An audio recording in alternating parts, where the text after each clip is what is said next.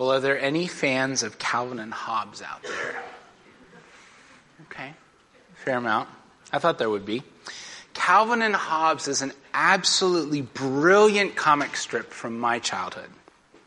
Elisa and I just recently introduced our kids to it. They're loving it. It's about a 6-year-old boy named Calvin who's intelligent and imaginative and an absolute terror to any authority figure he comes across. And Calvin's best friend is a stuffed tiger named Hobbes. And the gimmick of the strip is that to everybody else, Hobbes appears as a normal, lifeless stuffy. But in Calvin's reality, Hobbes is a living, breathing companion who shares in all of his adventures. Now, one adventure that recurringly comes up periodically over the course of the strip is GROSS. Gross. The top secret, get rid of slimy girls club. The club has precisely 2 members. Calvin is dictator for life. Hobbes is president and first tiger. The purpose of the club is to be exclusive. It exists solely for the purpose of excluding girls. And in particular, the club's objective is to annoy Calvin's neighbor and nemesis, Susie Durkins. Noteworthy escapades of Gross include a plot to lure Susie into a water balloon ambush, a plot to kidnap her doll for ransom, and a plot to lock her in a closet, all of which end in failure. But in spite of every setback, one thing remains constant over the course of the strip. It's the defining virtue of the Get Rid of Slimy Girls Club, at least in Calvin's mind. And that is that he and Hobbes are in. And Susie and any other females similarly infested with cooties are out. And if you're out, then good riddance. Now, exclusivism may be funny when it's a 6-year-old in a comic strip. But I got to tell you, it is an ugly, ugly thing when you find it in the Church of Jesus Christ. When Christians get exclusive, when they decide that they're going to care about what happens to them and to the people in their circle, and they're not going to be concerned about those outside their circle, that's a massive problem. Why? Because it doesn't reflect the heart of God. Because the heart of God, which is lavishly generous towards all kinds of sinners, isn't reflected when his people are cliquey. Here's how we know the generous heart of our God. For God so loved the world that he gave his only begotten Son, that whosoever believes in him should not perish but have eternal life. And here's a question for us. Do you have a heart like that? Do I? Does our church, does Redeeming Grace reflect God's generous love for all kinds of sinners? How can we know? Well, the text of Scripture we're studying this morning is going to give us a helpful test. Here's the test. Who do we pray for? Who do we pray for? So this time, let's turn to the text. I'd ask you to turn in your Bibles to the book of 1 Timothy chapter 2. 1 Timothy chapter 2. And if you're using a blue Bible from the seats, you'll find that on page 991. See, friends, God's Word has a very simple truth to teach us today. Would you have a heart like God's? Then pray generous prayers for all sorts of people, because God's salvation is for all sorts of people. First, we see that Paul gives a command. Pray for all people. Please read with me verses 1 through 3 of chapter 2. First of all, then, I urge that supplications, prayers, intercessions, and thanksgivings be made for all people, for kings and all who are in high positions, that we may lead a peaceful and quiet life, godly and dignified in every way. This is good, and it is pleasing in the sight of God our Savior. So this is the Apostle Paul. He's telling his young protege Timothy that he wants the Ephesian church to be praying for all people. Timothy's stationed in Ephesus right now. And Paul specifically mentions that they should pray for the governing authorities. Now here's a little background information. It's really important to understand the context in which Timothy was ministering. Paul had sent him to Ephesus to straighten out a huge mess.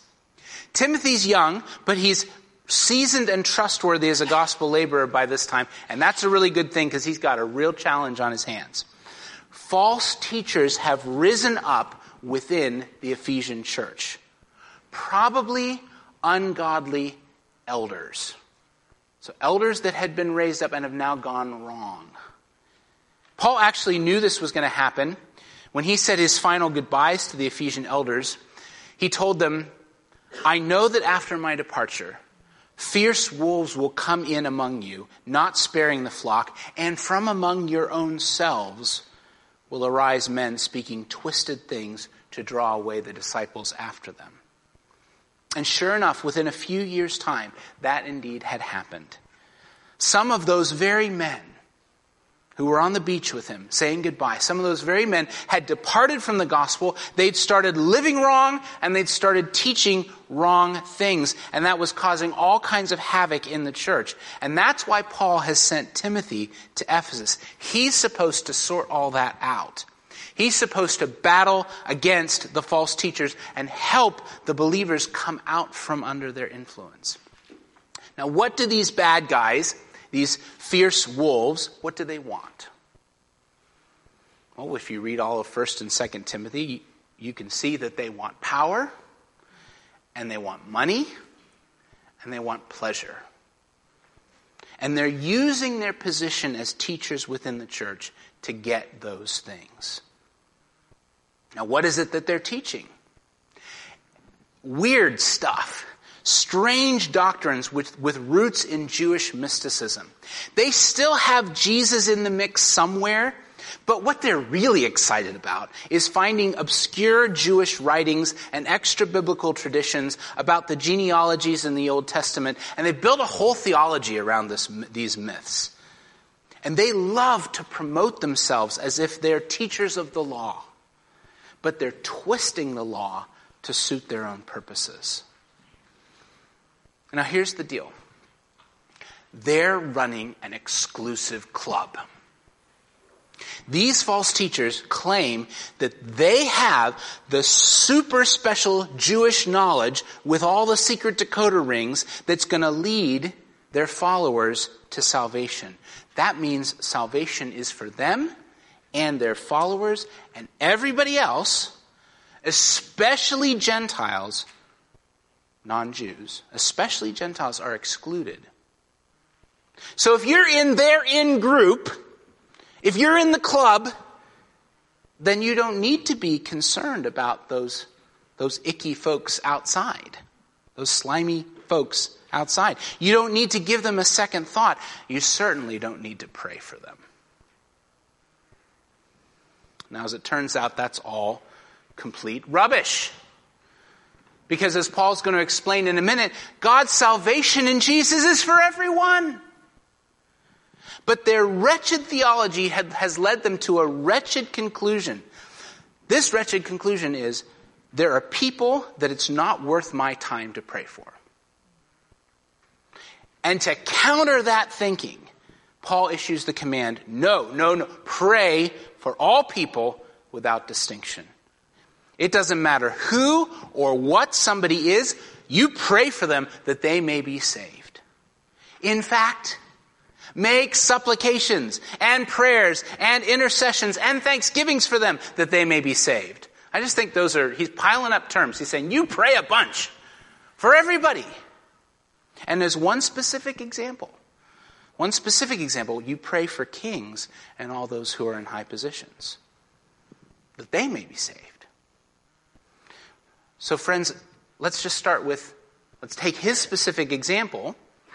He's making a bigger point that salvation's for all kinds of people, but he wants them to, he especially highlights this one, governing authorities. Governing authorities are the proper object of our prayers to God. So let's just get specific in our situation. Verse 3, it is good and it is pleasing in the sight of God our Savior that we pray for President Joe Biden and Vice President Kamala Harris, for the 9 justices of the Supreme Court, for Senators Bernie Sanders and Peter Welch, Chuck Schumer and Kristen Gillibrand, for Speaker of the House Kevin McCarthy and Congresswoman Becca Balint, for Governors Phil Scott and Kathy Hochul, for St. Albans Mayor Tim Smith, Burlington Mayor Miro Weinberger, for the members of our various select boards. It pleases God when we pray for these men and women that they would know his salvation through Jesus Christ. Let's just sit under that truth for a moment, brothers and sisters. God desires to save all sorts of people, including our governing authorities. Let's be honest. Are there people on that list that you feel like you'd rather not pray for? Are there people on that list that you're tempted to think it's pointless to pray for? And yet, Paul says this is good and pleasing to God when his children make supplications and prayers and intercessions and thanksgivings for their leaders. It's good and pleasing and in keeping with the heart of God. Consider, by the way, Paul's own context. Who is the emperor of Rome at this time? Nero. In a few short years, Christians are going to suffer intensely under his rule. Paul himself is going to lose his life. And it sure would be easy to say, no way, not praying for him. But Paul's just following his master. The Lord Jesus said to his disciples, I say to you, love your enemies and pray for those who persecute you, so that you may be the sons of your Father who is in heaven. Now, who's often going to be the ones who if true kind of global persecution comes, it's going to come from the governing authorities. And yet he says, pray for those who persecute you, so that you may be sons of your Father in heaven. Because sons look like their father. So even when governing authorities are throwing you to lions, even when the Sanhedrin is stoning you, even when Roman soldiers are nailing you to the cross, you can pray for their welfare. Like Stephen did. Lord, do not hold this sin against them. Like Jesus himself did. Father, forgive them, for they don't know what they're doing. See, God's children have a heart for the well-being of all people, because they have a heart like their Father's heart. Now, what's the result of these prayers for such people? For such prayers for all people. Paul says that when you desire the well-being of all people without excluding any person or type of person from your prayers because of who they are, when you're just generous in your prayers for all people, then that has a result. The second half of verse 2. That we may live a peaceful and quiet life, godly and dignified in every way. See, when believers are not stingy, and they're not cliquey, and they're not sectarian, then we can go about our lives among our neighbors and under our authorities in a calm and confident and godly way, seeking the good of everybody around us. And this promotes the progress of the gospel. We desire to give no offense to anyone because of our attitude. As far as it depends on us, we seek to maintain a good reputation above reproach in our community, and we adorn with our godliness the gospel by the way we live our lives. And then what do? We take all that goodwill and we leverage it for all it's worth, because we have to tell people about Jesus so that they can be saved. That's what can happen when we pray generously. We seek the salvation of all people as our Father would have us do. And what's on our Father's heart ought to be on what's on our heart. So let's now consider his heart for sinners, verses 3 through 7. Read that with me.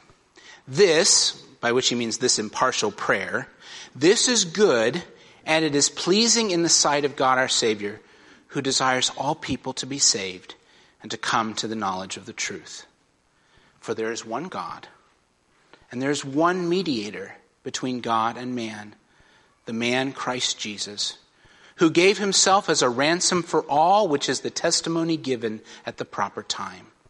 For this I was appointed a preacher and an apostle. I am telling you the truth, I am not lying. A teacher of the Gentiles in faith and truth. So why do we pray for all people? Because God's salvation is for all people. And the first way we see that is we see God's desire for all people. Verse 4.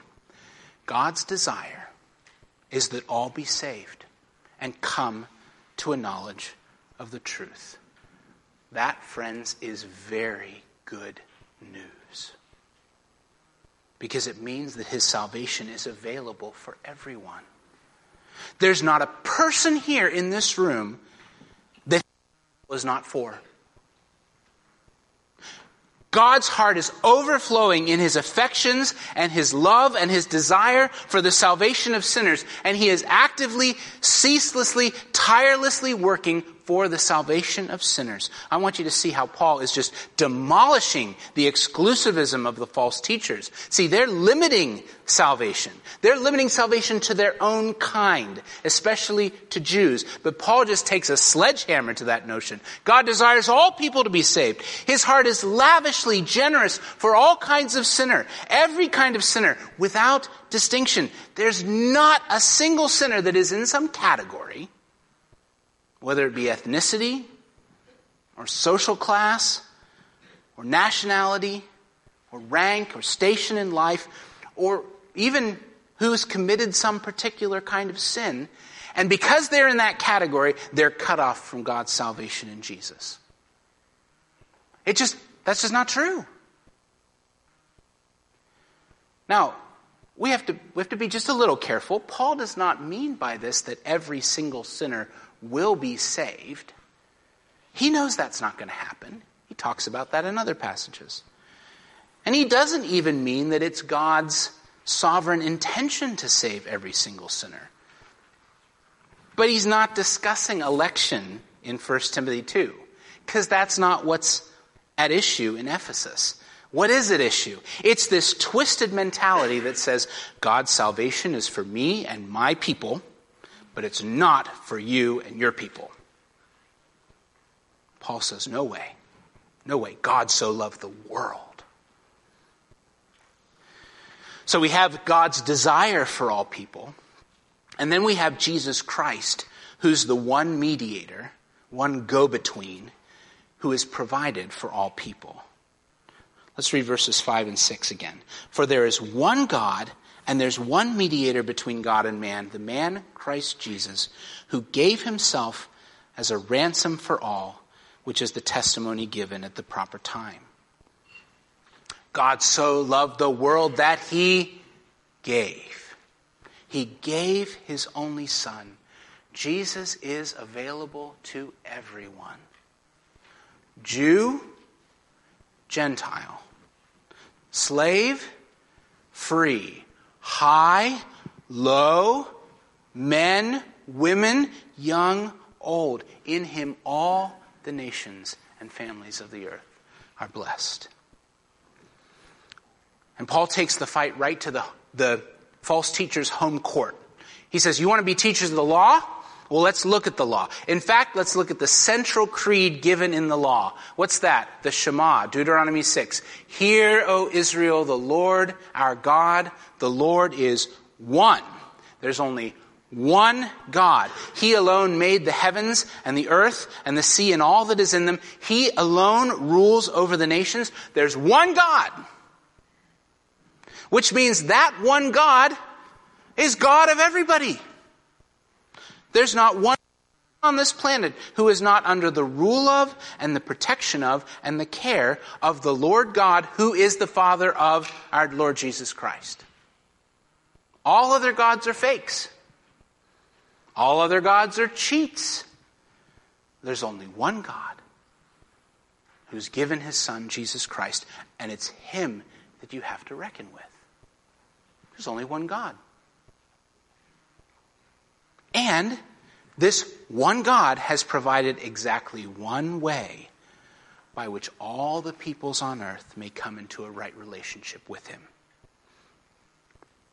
See, friends, and I tell you what, you've heard this before, or maybe you've heard it 1,000 times. Listen again. All have sinned and fallen short of the glory of God. All are therefore estranged from God. All are under God's judgment. That means that a great chasm is fixed between you and God.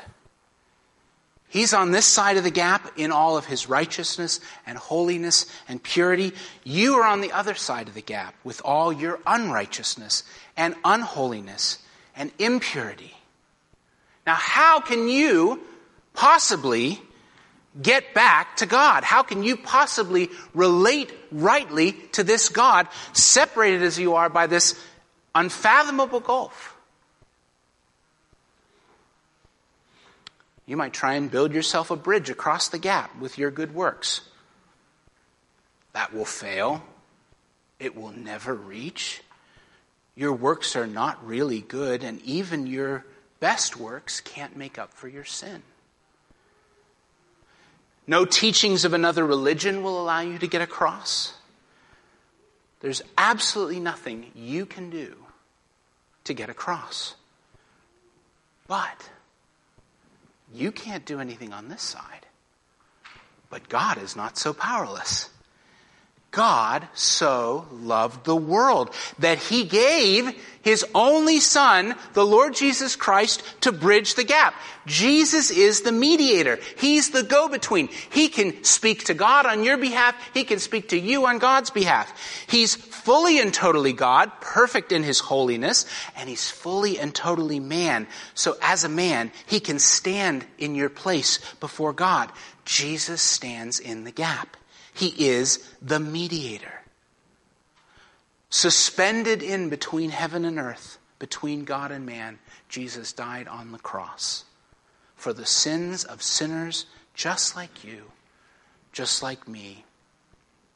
He gave himself a ransom that is available for all, and everyone who looks to his sacrifice as the payment for their sin will be saved.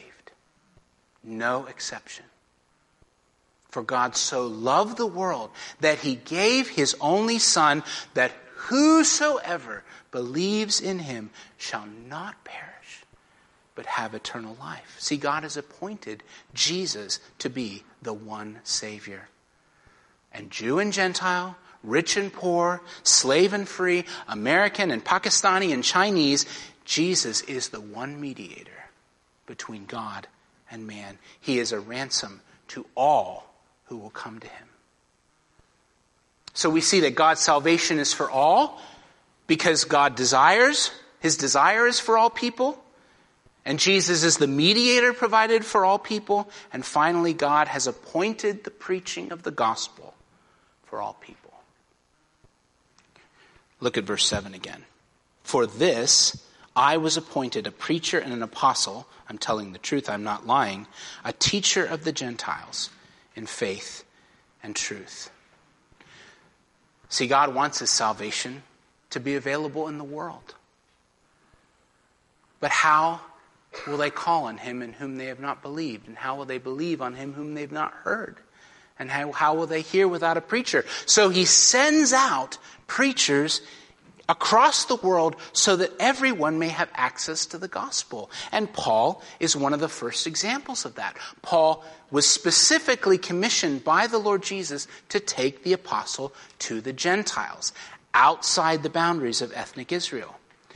Paul still offered the gospel to Jews as well, but his special charge was to preach to the Gentiles. He was supposed to go to those who were far off, those who had been strangers and aliens, and he was to tell them, God's salvation's for you too. It's for you too. Not just Jews, it's for you too. And that's his last argument that he gives against these Ephesian false teachers. How can they say that salvation is for their small Jewish little group, clique only? I mean, he'd heard Jesus speak to him from heaven, "Go, I will send you far away to the Gentiles." That proves that salvation is for Gentiles as well as Jews. It's not just some little club.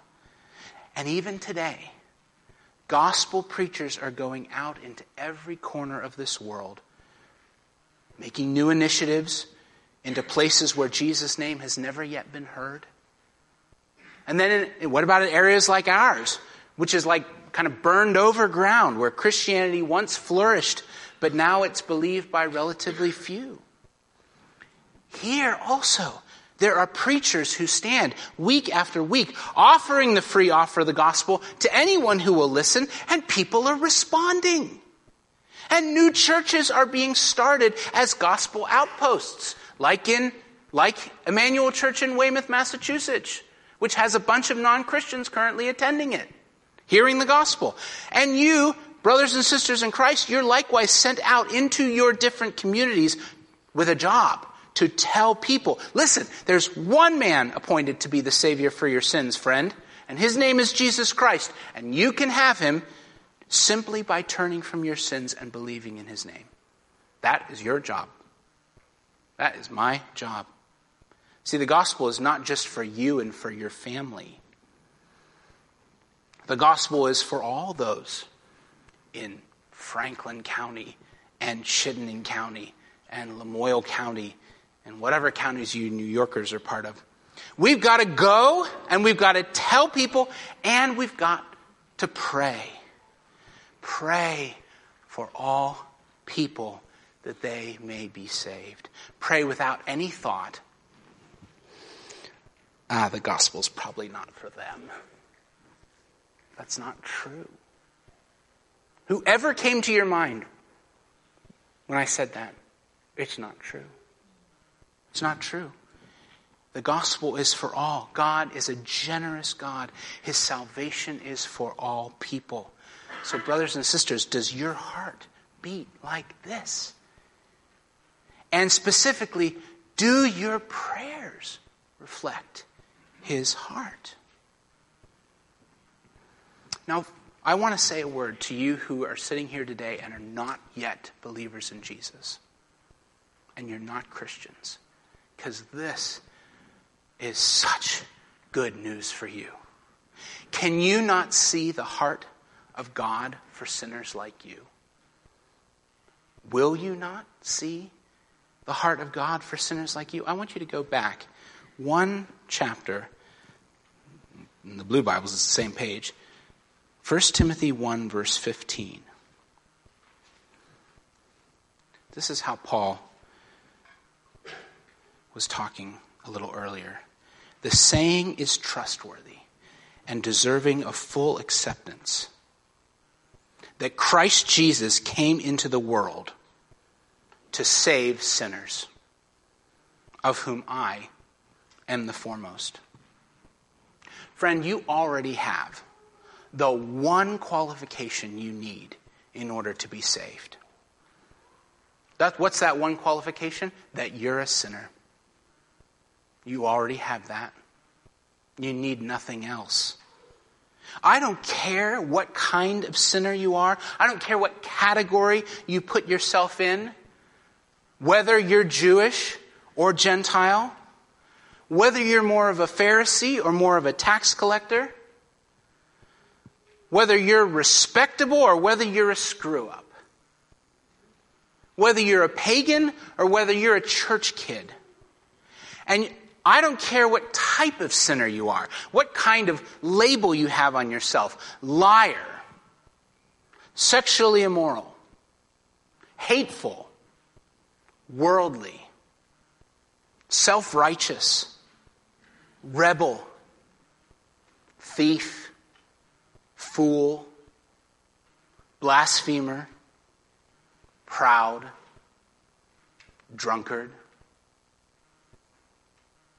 You think of the label that fits. It doesn't matter what category you're in. There's great hope for you today because it's God's desire that a sinner like you should be saved.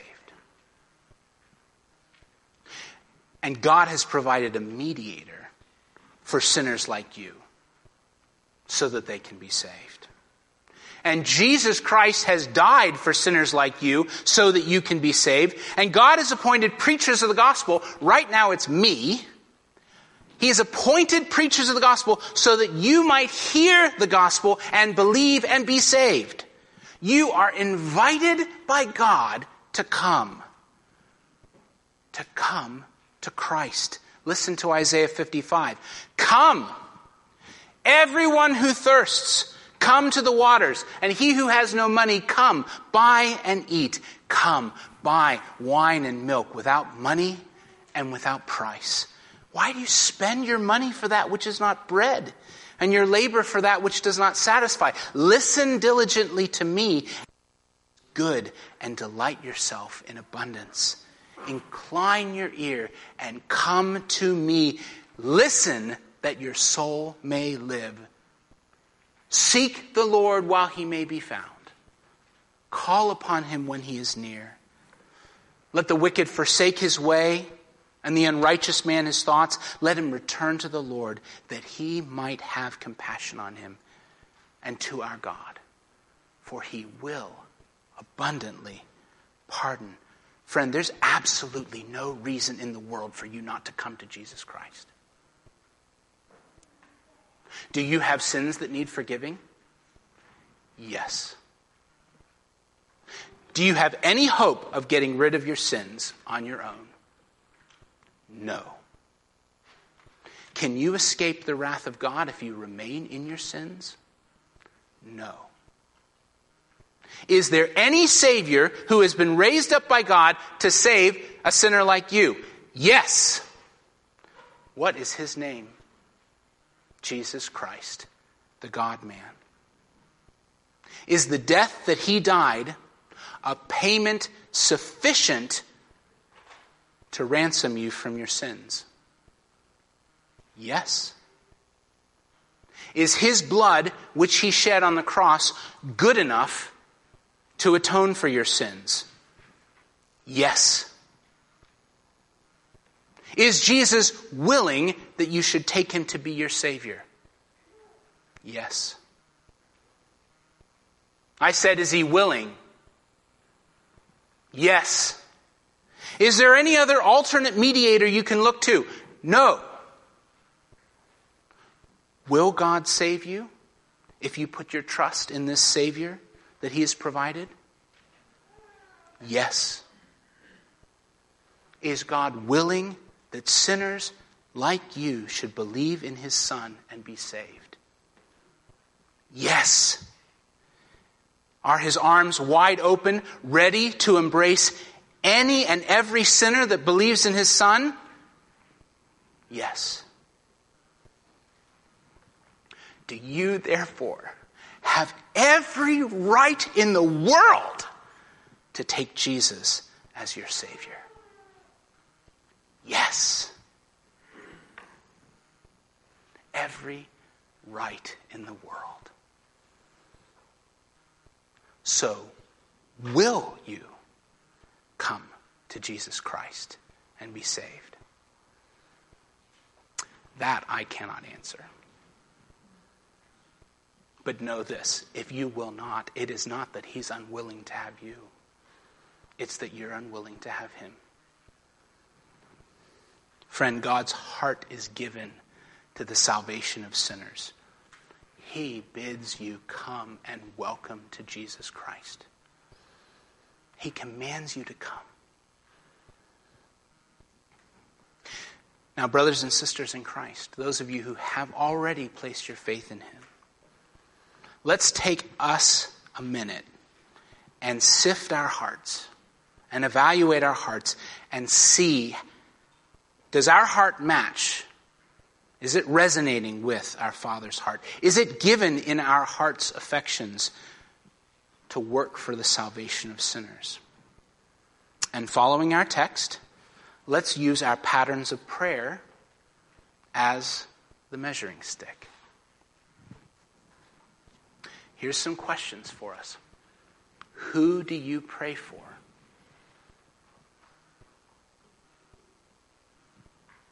I'm going to make a generalization, which might be vastly unfair, but I'm going to make an assumption that you're a little like me. And so we pray, in general, and not inappropriately, according to our circles of responsibility. First circle, we pray for ourselves, and we pray for our families. Next circle out. We pray for our church family. Next circle out. We pray for friends and coworkers and fellow students and people that we're in contact with. And then it tends to peter out. Now, is that wrong to be praying for those people? Of course not. But is that praying for all men? Second question, who do you struggle to pray for? Who do you find it difficult to, because somehow, in some back corner of your mind, you would never say it, but you consider them unsavable? Maybe it's specifically governing authorities. We already talked about that. Maybe a couple other categories I want us to think of. Maybe it's those who you perceive to be your enemies or a threat to your way of life. Maybe it's people whose political ideology is very different from your own, and maybe you abhor everything that they stand for. Maybe it's enemies of your country, nations and groups like the Taliban that fight against the United States. Maybe it's those who harass and persecute believers through the world. Again, think Islamic State, ISIS, people and other groups throughout the world. What about those who have personally harmed you or those whom you love? Maybe those whom you just don't like. You just don't like them. Do you find your enemies hard to pray for? Maybe it's people whose spiritual condition, you believe, somehow makes them unsuited to salvation. Maybe it's because they're of different religions. They're a practicing Jew who rejects Jesus as the Messiah. Maybe Muslims or Buddhists, Hindus, those who are involved in cults like Jehovah's Witnesses or Latter-day Saints, practitioners of New Age religion, and you think there's no way that God, or again, you wouldn't say it, but you think there's no way they're gonna come, they're gonna turn to Jesus. Maybe it's those who are enslaved to particular sins, perhaps sins that you find particularly distasteful. Those who proudly celebrate sexual sin. Those who are immersed in criminality, immersed in addiction. Those who hold on to a deep and entrenched bitterness. And maybe you think It's this is hopeless. They won't turn. They won't turn. Why would I pray? Maybe it's just those who have refused the gospel for a really, really long time. Some of you have people, you've been longing for their salvation for 50 years. And you think, if it hasn't happened yet, it's probably not going to happen. And your praying loses its edge. And here's the kicker, I think. Maybe it's just anyone that you don't give a thought to. And I suspect for some of us, that's anyone outside your family. And your mindset, again, though you wouldn't say it, is as long as I'm saved and my kids are saved, I'll be content. And that, friends, that shows that our prayer lives can reveal an exclusive attitude. The gospel is for me and for mine. And that's an ugly attitude. That's an ugly attitude. It doesn't share God's generous, loving heart. So how can we cultivate a heart like God's heart? How can we fall on our faces and repent and say, God, this is who you are and this is what you're like, and I don't feel that I'm very much like that right now. How do we repent? Well, we cultivate a heart like God's heart by remembering what kind of sinner we were. What category of sinner we were. And that's really the secret. It's how Paul kept his heart soft toward all people. Let's go back to that verse in 1 Timothy 1, verse 15. The saying is trustworthy and deserving of full acceptance, that Christ Jesus came in the world to save sinners, of whom I am foremost. But I received mercy for this reason, that in me as the foremost, Jesus Christ might display his perfect patience as an example to those who were to believe in him for eternal life. We're back to that, aren't we? We're back to understanding that I was just as unsavable as anybody else. I was not a good candidate for salvation. I was not a good catch. I was dead in my trespasses and sins like every other sinner. I was, Titus 3, foolish, disobedient, deceived, enslaved to various lusts and pleasures, spending my life in malice and envy, hateful, hating other people. And yet, God loved me.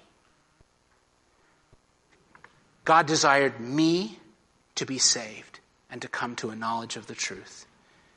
And because the Father loved me, he gave his Son for me. And Jesus, because he loved me, gave himself on the cross for my sinful, unworthy soul.